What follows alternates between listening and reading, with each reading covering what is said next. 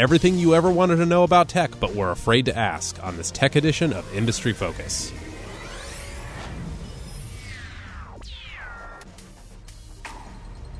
Greetings, fools. Sean O'Reilly here, joining you from Fool headquarters in Alexandria, Virginia. It is Friday, February 5th, 2016, and joining me to drop some tech knowledge is Dylan Lewis. What's up, man? Not too much. Pretty excited to do the show. This is something we've talked about for quite a while. So You've had this in your back pocket for a while now. Well, what I've wanted to do is just kind of build up a cache of good ideas to discuss that I think kind of appeal to the wide range of listeners that we have in terms of investing knowledge. And as they've come in via emails and Twitter responses and things like that, we finally have enough, I think, to do a really awesome show. And I've got my pen and paper here, so I can take down some notes from, all the knowledge you're going to be dropping. God, school's in session. So, basically, long and short of it is, on January 26th, Apple reported its fiscal first quarter earnings at a time when most companies are not only reporting their fourth quarter earnings, but their full year results. Why does Apple think that it's a special little snowflake, and why does it get its own calendar? Yeah, I think the interesting thing is Apple isn't really all that much of its own special snowflake. It's, right. It's actually quite a few companies do this, where they have a fiscal year that does not line up with the calendar year. And I saw an estimate. I don't know how accurate it was, but it was something like 2/3 of companies follow it, but a regular calendar year, and then about a third don't. There are a couple different reasons for this. So retail companies, Q4 tends to be a big sales boom for them. And then, of course, after Q4 or, in the week or so following the holidays, you have all of these refunds coming in or exchanges or things like that. And so all the contra accounts for revenue, just undergo havoc for that session. And so they take a little bit more time to settle out. So you might not see companies wanting to end the fiscal year on December 31st for that reason, just because there'll be some settling that will leak into the next year. Some of the other reasons on the budget side, so if you're a business with very lumpy revenue streams, quarter to quarter, you might prefer to have your busy seasons at the beginning of the year. And this is something that we see with Apple where, to allow for planning so you know how much money you have. Exactly. And so their fiscal Q1, calendar Q4 is, where they make quite a bit of their money. And so knowing that early in the fiscal year allows them to forecast out and make investment plans, things like that, and just allows for better budgeting. Whereas if you were to wait until later in the fiscal year or have Q4 as your, kind of make or break quarter, you're setting yourself up where you're making investments early in the year, hoping that you're going to have the cash on hand to be able to finance all of that at the end. Right. And if Vince, my consumer goods partner in crime, were here, he would note and probably highlight the fact that every retailer pretty much ends their fiscal year on February 2nd or January 31st or whatever. It's because of those returns that you're talking about. Yeah. So, yeah. Okay. And I think there's also one social element of it where it's just, you look at the holiday season and prepping all of your year-end bookkeeping and making sure that everything is kind of in place operationally so that you can, in the month following the end of the calendar year, put together everything is kind of difficult. And so, I think there's a social element of, making it easier for people to be out of the office and not putting as much stress on the business. My dad is a accounting manager at a Midwestern bank. Mm-hmm. And they follow a regular calendar year, and he's frequently cranky around Christmas time. Yeah. It's not fun to be working late, trying to tidy things up. Yeah. These darn auditors, blah, blah, blah. When you could be out caroling or something like that. Okay, so our second question, this comes from a listener email. And the question is, I own quite a few ADRs and wondered if there might be a scope for a podcast or service on investing in Europe and EMs through ADRs. And it's a great question. It's something that we will get to at some point. But I think before we really delve into that, obviously shout out to Ben E. for sending that into us at industryfocus@fool.com. But before we get into an ADR-specific show, which is something that I think we want to do at some point, I think a lot of our listeners might not know what an ADR is. In Baidu's case, it actually, the translation is "please invest in me" is ADR. I'm just kidding. You had me there for a second. Yeah, I don't know. Yeah. So what does the acronym stand for? Yeah. It stands for American Depository Receipt. Okay. Gesundheit, right? Yes. Here's the deal. Basically, Baidu is a Chinese company. It trades on the Shanghai Stock Exchange.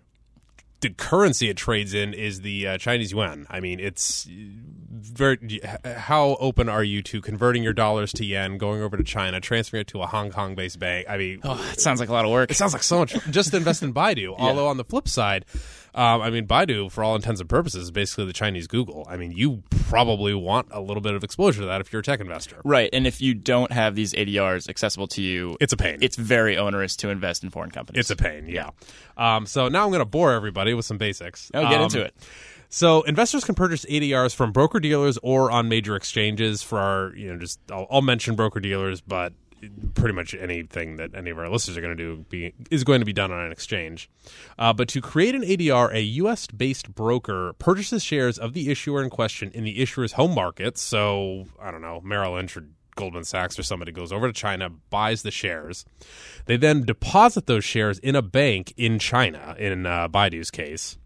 The bank then issues American depository receipts, or ADRs, representing those shares to the broker-dealer, who then puts them on the exchanges and trades them and all that stuff. Word to the wise, and this is the real trick, this makes it easier on U.S.-based investors because they don't have to go through the whole dance of converting their currencies and everything. ADRs are issued and pay dividends in U.S. dollars, making them a good way for average investors to invest in foreign shares. This does not mean that ADRs are immune to foreign currency fluctuations. Anytime Baidu pays a dividend, or if if the yuan just depreciated 50% overnight or whatever, you would still take a hit. That's because the underlying business is denominated in foreign currency. Right.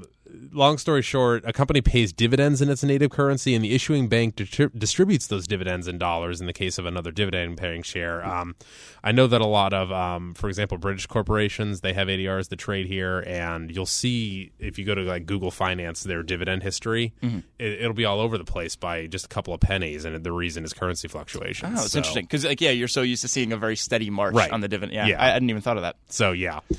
Great way to do it for an average investor, but I wouldn't invest in ADRs in Venezuela or something. Yeah, you'd want it to be in a relatively stable currency country. For sure. Well, thank you so much for that question, Ben. Like I said, that's something that we will dive into in a later episode, maybe dependent on the industry. We'll talk with the folks that run some of the other shows and see which one makes the most sense. There's a few ADRs in the, maybe I should do it on the Energy and Materials show. There's a bunch of ADRs for anyway. Okay. Yeah. Miners. Cool. Well, before we move on, I wanted to point our listeners to the focus.fool.com that has been newly redesigned. They can take advantage of a discount on the Motley Fool Stock Advisor newsletter. This discount works out to $129 for a full 2-year subscription. Once again, that is focus.fool.com. All right, so moving on to question number 3 that people are too nervous to ask, but they're super curious about. Dylan, in tech acquisitions, it's common for companies that are scooped up to be done so at a huge premium to their carrying values on their balance sheets. The question to you, Dylan, is, I understand this effect has something to do with something called goodwill. So, for our listeners, what the heck is goodwill, and why is it such a comical line on the average tech company's balance sheet?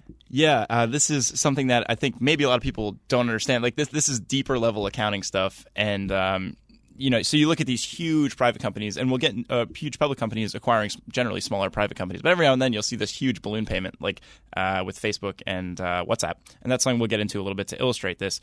But that's where you see it blow up most for investors, and it's something that they'd be interested in. So this is kind of an oversimplification here. But for an acquisition, you kind of break down the valuation like this. So you have your tangible assets, buildings, inventories, anything that you can tie pretty much a set dollar value to. That's a physical thing. Then you have your intangible assets, trademarks, copyrights, brand, things like that. Less tangible, but there is still some general value you can assign to it. Basically, you take the two of those, put them together, and then the difference, the delta between them and the final purchase price is what you would call goodwill. And so that is itself another intangible asset that goes on the company's financials. You know what John D. Rockefeller said about goodwill? No. He was looking at this balance sheet of another oil refiner he was buying, and he said wasn't sure about the goodwill, but the liabilities were solid. I like that. Yeah, see? Yeah. So to give you a little bit more of a concrete example, this is what happened when Facebook acquired WhatsApp. The announced purchase price was all goodwill, basically, right? Yeah, a lot of this transaction was goodwill. The final purchase price was $19 billion, and if you remember, this actually ballooned up to something like $22 because it was billion. mostly Facebook stock which went up. Yeah, right? so there was all this share price appreciation, which caused the total purchase price to go up. But we're going to state all of this in the original terms prior to that appreciation. So original purchase price was $19 billion. $15.3 billion of that total was recorded as goodwill on the company's books. A lot of that other value was intangible assets. And from the company's SEC filing, this is what they tied that value to, and kind of what they expect from it. Synergies from future growth, from potential monetization opportunities, from strategic advantages provided in the mobile ecosystem, and from expansion of our mobile messaging offerings. That's their reason for paying this extra $15 billion. Okay. Yes. All right. And so what that sums up to is we think there's a lot of growth opportunity here, and it fits well into some of the stuff that we're doing already. Super. Right? And so one of the things that is important with goodwill is you have it as this huge budget item, in some cases. The ongoing maintenance is really where companies can take a ding. So from that SEC filing as well, in accordance with ASC 805, goodwill will not be amortized, but instead will be tested for impairment at least annually and more frequently if certain indicators of impairment are present. In the event that goodwill has become impaired, we will record an expense for the amount impaired during the fiscal quarter in which the determination is made. And so that's where the issue with carrying a ton of goodwill comes into play. Right. Because, when you look at tangible assets, there's a relatively solid value there. There can be some fluctuations, right. but it's generally solid. Intangible assets, there's also value there. But when you get into goodwill, you're banking on the growth or some sort of opportunity or some brand sort of name, synergy or something kind of coming to light that doesn't currently exist, right? And so because of that promise and that hope, there's a possibility that you will face an impairment charge down the road if whatever the expectations are don't manifest into actual substantive value. So didn't one of our writers write a great article about this? Yes.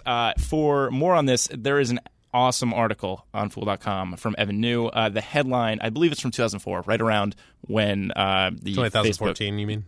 Yeah, 2014. Oh, yeah. Sorry about that. Jeez. Haven't made it through my first cup of coffee yet. So the headline is Facebook Inc. now has a massive risk just sitting on its balance sheet. And that's, of course, the $15 billion that you mentioned. And so what it really comes down to with a company making a large acquisition and accounting for quite a bit of that acquisition with goodwill, meaning that there aren't a ton of tangible and intangible assets other than goodwill in the underlying acquisition. Cool. Big risk there. All right. So we normally get our listener questions via email at industryfocus@fool.com. But for this next question, as I understand it, we have a question from one of our Twitter followers. Yes. We put out a call on my personal Twitter feed and the Motley Fool Industry Focus Twitter at Wiley Lewis. At Wiley Lewis and at MF Industry Focus. And we got a response. And so this comes from Andy Sorensen at Sorensen_Andy. If you could only invest in one tech stock and not sell for 20 years, who is it and why? And first off, awesome, foolish question. That's great. That is an extreme long-term view on investing. When you sent that over to me, I was like, oh, crap. Yeah, it's tough. It is It's really hard to pick question. any stock to own for 20 years, let alone a tech stock, which, of course, I mean, the only thing I could think would be worse would be a biotech with Christine Hargis or something. Yeah. Jeez. So first off, just looking at the tech space, some things that I see and just kind of look for, and especially taking a longer term view, some things that I'm a little wary of. It is really tough to persist as a tech hardware manufacturer. Apple's managed to do it so far because they have that iOS stickiness, and it's across all their platforms, and it just works. And people, but they got that 40% margin, man. And it's just like. But I think generally speaking, it's very tough to stay on top as a phone, PC, or tablet manufacturer and have that be your bread and butter business. So by and large, I'm not going to look for a hardware manufacturer for a 20-year horizon. I also personally don't love businesses that are solely ad-supported. And I get into this debate with you all the time about like Facebook or and we've been wrong every time. Been wrong every time. But I'm always wary of the possibility of consumer habits shifting or a new medium coming out there and ad dollars shifting over to it. And something that does not have something that underlies the business with, as we talk about, like a social utility. Right. I worry about that. And a lot of the things that a business like Facebook is doing, like the expansion with Instagram or like some of their other stuff is just adding gas to that ad fire. I finally signed up for Instagram last week.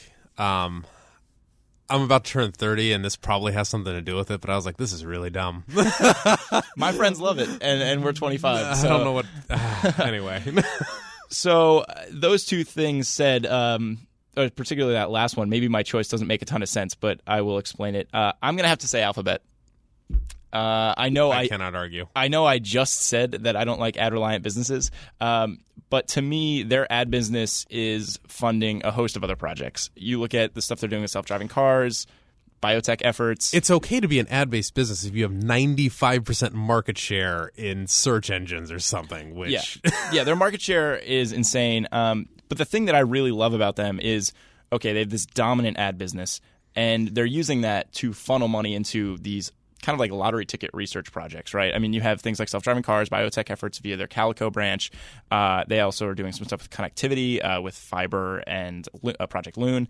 And so there's so many things that if it takes off, right, they're in business. And they're going to be so far ahead of pretty much anyone else that's working in that space. Do you think in like 20 years there'll be like a techie GE or Berkshire Hathaway or something? I mean, they're setting themselves up to do that with the restructuring. With the name change, yeah. And so, I mean, you have to like that too.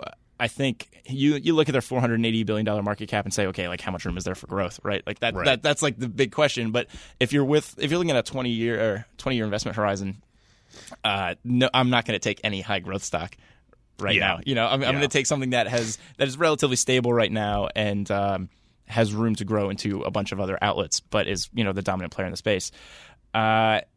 Man, and okay, so one of the other things I want to mention with them is you look at, and this kind of comes with the restructuring that we've seen with Alphabet, is there's been a lot of maturation there as a business. They've talked about a share repurchase program. They're entertaining that, and I think they authorized like $5 billion or so in share repurchases. So I think the good times are going to continue to roll for shareholders with more programs like that. Buybacks, whatever. Yeah. Wall Street loves Ruth Porat, their CFO. Yeah. So I wouldn't be surprised if 10 years from now they have a dividend. If they've decided we have enough money, we are funding enough of these high growth projects, we can only do so much with it, and we want to share some of it with our shareholders. Cool. To our audience, I swear this is a total coincidence. I agree with you. Yes. We completely just separately picked the same company. Yeah. But I'm actually going to back mine up with some valuations. Ooh. So, yeah. First and foremost, the first reason that I picked Google was because it's a verb in the Merriam-Webster dictionary. Can't go wrong there. Yeah. 20 years is a long time, and I'm not 100% sure I have the knowledge to pick any smaller players like, a CalAmp. You're really subjecting yourself to huge macro trends if you're picking a small player like that. Yeah. So that, again, leaves us with the big ones. I'm pretty sure Microsoft, Google, Facebook, Apple will be around in 20 years, but a lot can happen in 20 years. Where was Apple 20 years ago, Dylan? It was 1996.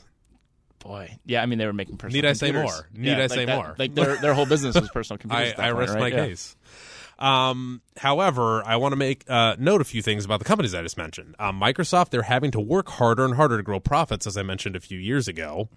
Facebook is literally at all-time highs. Mark Zuckerberg's worth $50 billion, and it trades for 49 times forward earnings.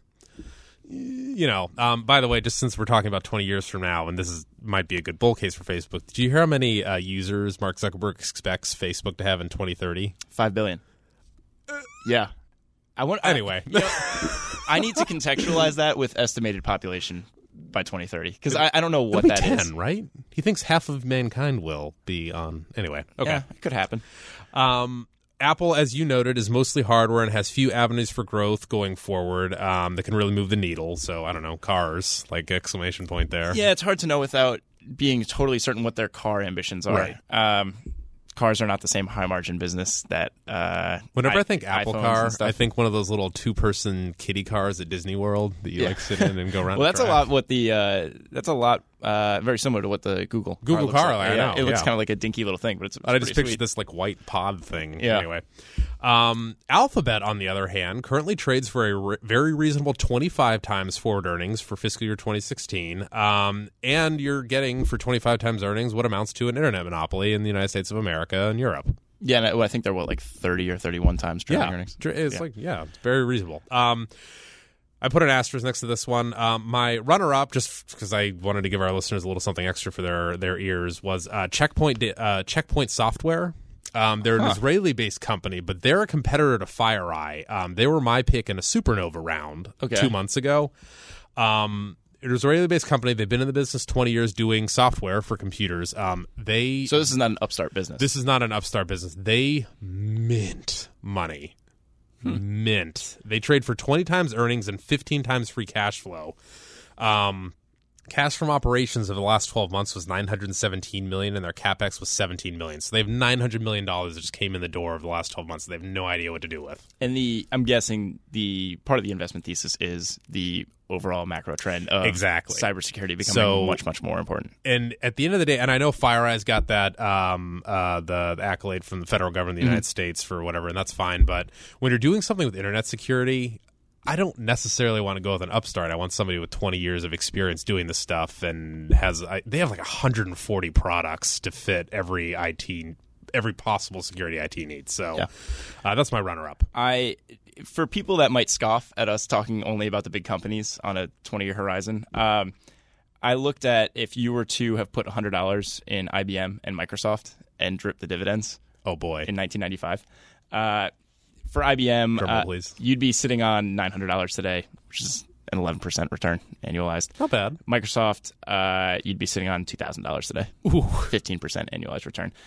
So I think that just underscores that a lot of the big tech names are not going to go anywhere. And if these companies have very shareholder-friendly programs in place, like dividends or share repurchase programs, and you decide to drip those dividends, reinvest them rather than take them as cash, that can be a very, very nice way to boost your total returns rather than relying solely on share price appreciation. For sure. Okay. All right. Well, thanks, Dylan. Yeah, I think we dropped some knowledge. Yeah.